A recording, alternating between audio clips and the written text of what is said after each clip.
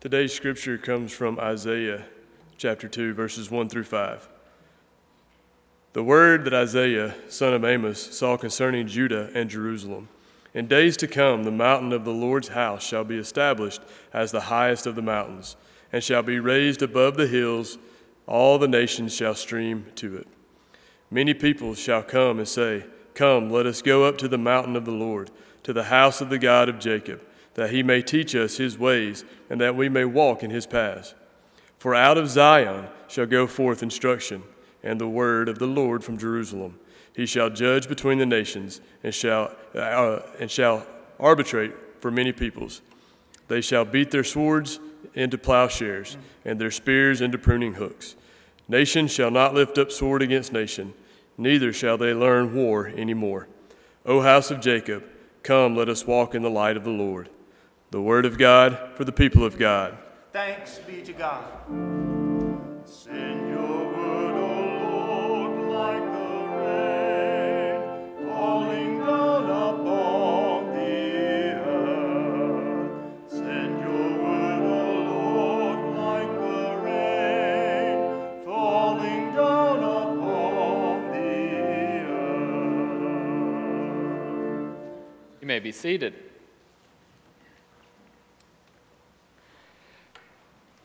We continue through our sermon series in this Advent season where we are looking at a classic story, the Christmas Carol.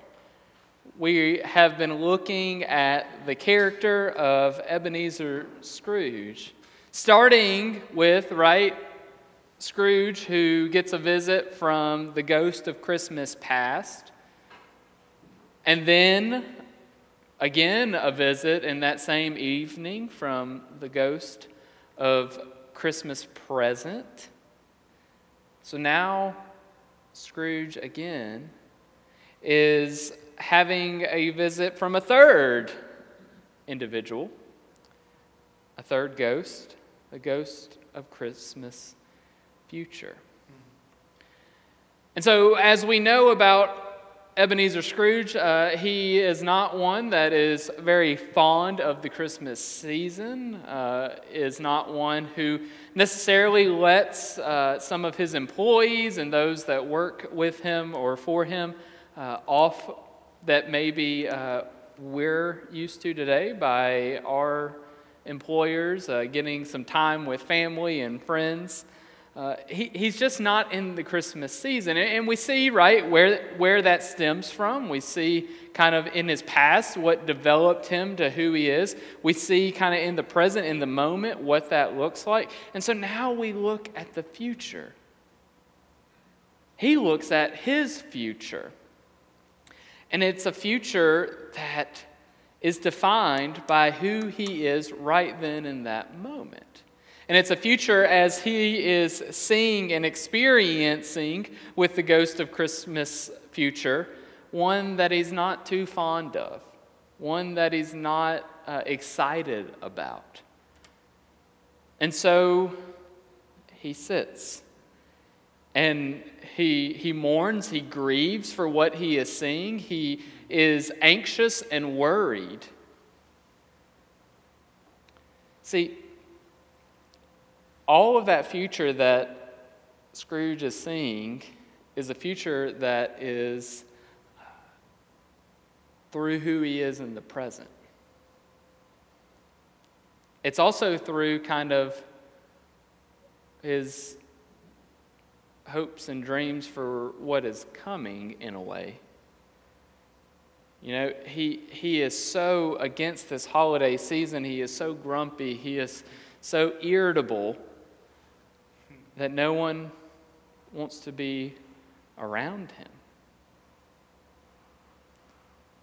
Now, for us sitting in here today, as we've gone through this and as we have thought about who we are and how our past has developed us, our experiences have shaped us, and we think about the present of who we are right now, we then start looking to the future of who we want to be going forward. See, in our scripture, the prophet Isaiah is sharing to those that are listening and to us sitting here today of a future that sees no sword between nations, where swords and spears, rather than being weapons of violence, are becoming weapons that help grow plants. Plowshares and pruning hooks. Where we see us all walking in the light of the Lord. It's safe to say we are not there yet, right? Our world is not there yet. We as individuals are not there yet. But if we don't have those hopes and those dreams and those desires of where we want to be, how are we going to get there? If we don't set goals and hopes, and if we don't think about our future, how are we going to be able to know what the necessary processes and what the necessary things are to help us grow? If we think about it, right, as a child, or even as, I guess they're still children, just they don't like to be called this, but if you're a senior in high school and you graduate and you then are trying to figure out what is next, right? Your schooling that is required is no longer needed. And so you have to think, what is next? Do I go off and start working? Do I go to a junior college? Do I go off to a 4-year institution? What is it that I do? And so you have to think about what is it that you want your future to look like, right? If I'm sitting there and say I want to be an electrician, and I have an opportunity to go and to work with an electrician and learn and to be an apprentice, is that not helping me get towards that dream and that hope I have in my future? When I was in school, right, I decided that I wanted to do something in the church. Still was kind of forming what that looked like. And knew I had to go and get my 4-year degree, and then in the United Methodist Church to go towards ordination. As I kind of began to see that's where I wanted to go, knew that I had to, after my 4-year institution, go to another institution for seminary. But it's because of those hopes and those dreams and those desires that I was able to know where to go for my future.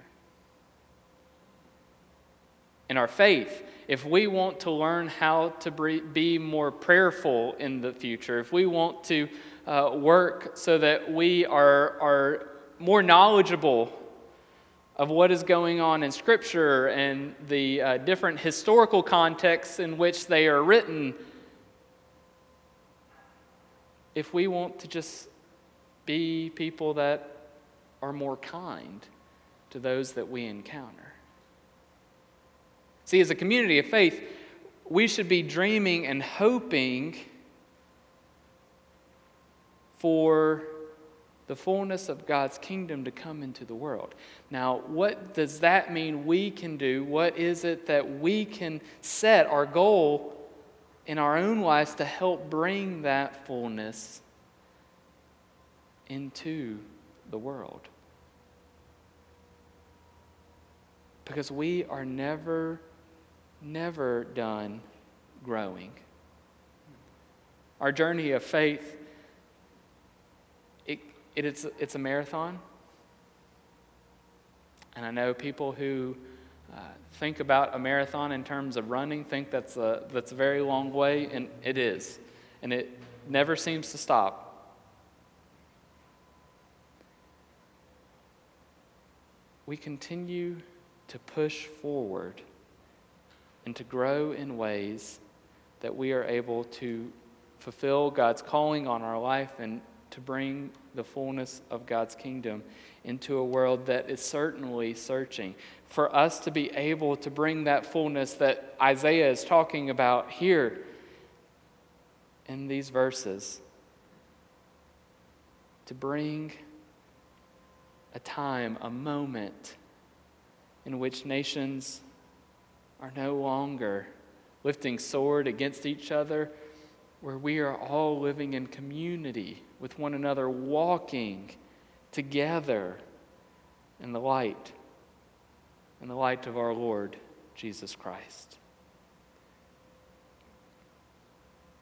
And so for us to start reflecting, for us to start dreaming of what our future can look like, in order that we may push ourselves, and to know what in the present we should be doing to achieve those hopes and dreams of our future. A future that is like none other we have seen in this world. A future that has the fullness of God's wonderful and almighty kingdom. So as we wait and as we anticipate, as we reflect in this season of Advent, let us also dream big. Let us hope.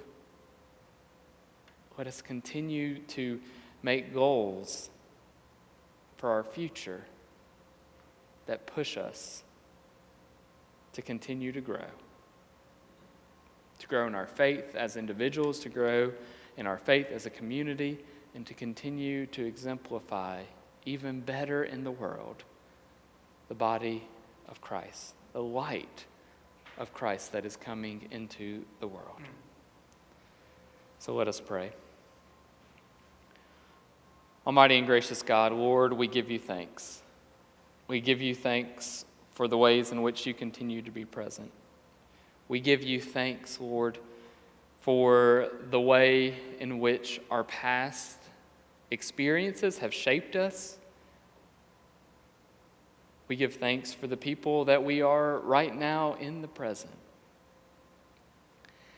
And Lord, we just ask that you help us so that we may grow forward, that we may grow in incredible and amazing ways, so that we, your people in the future, may continue to bring the fullness of your kingdom to the world. So God, we thank you and we love you. It's in your Son's name we pray. Amen.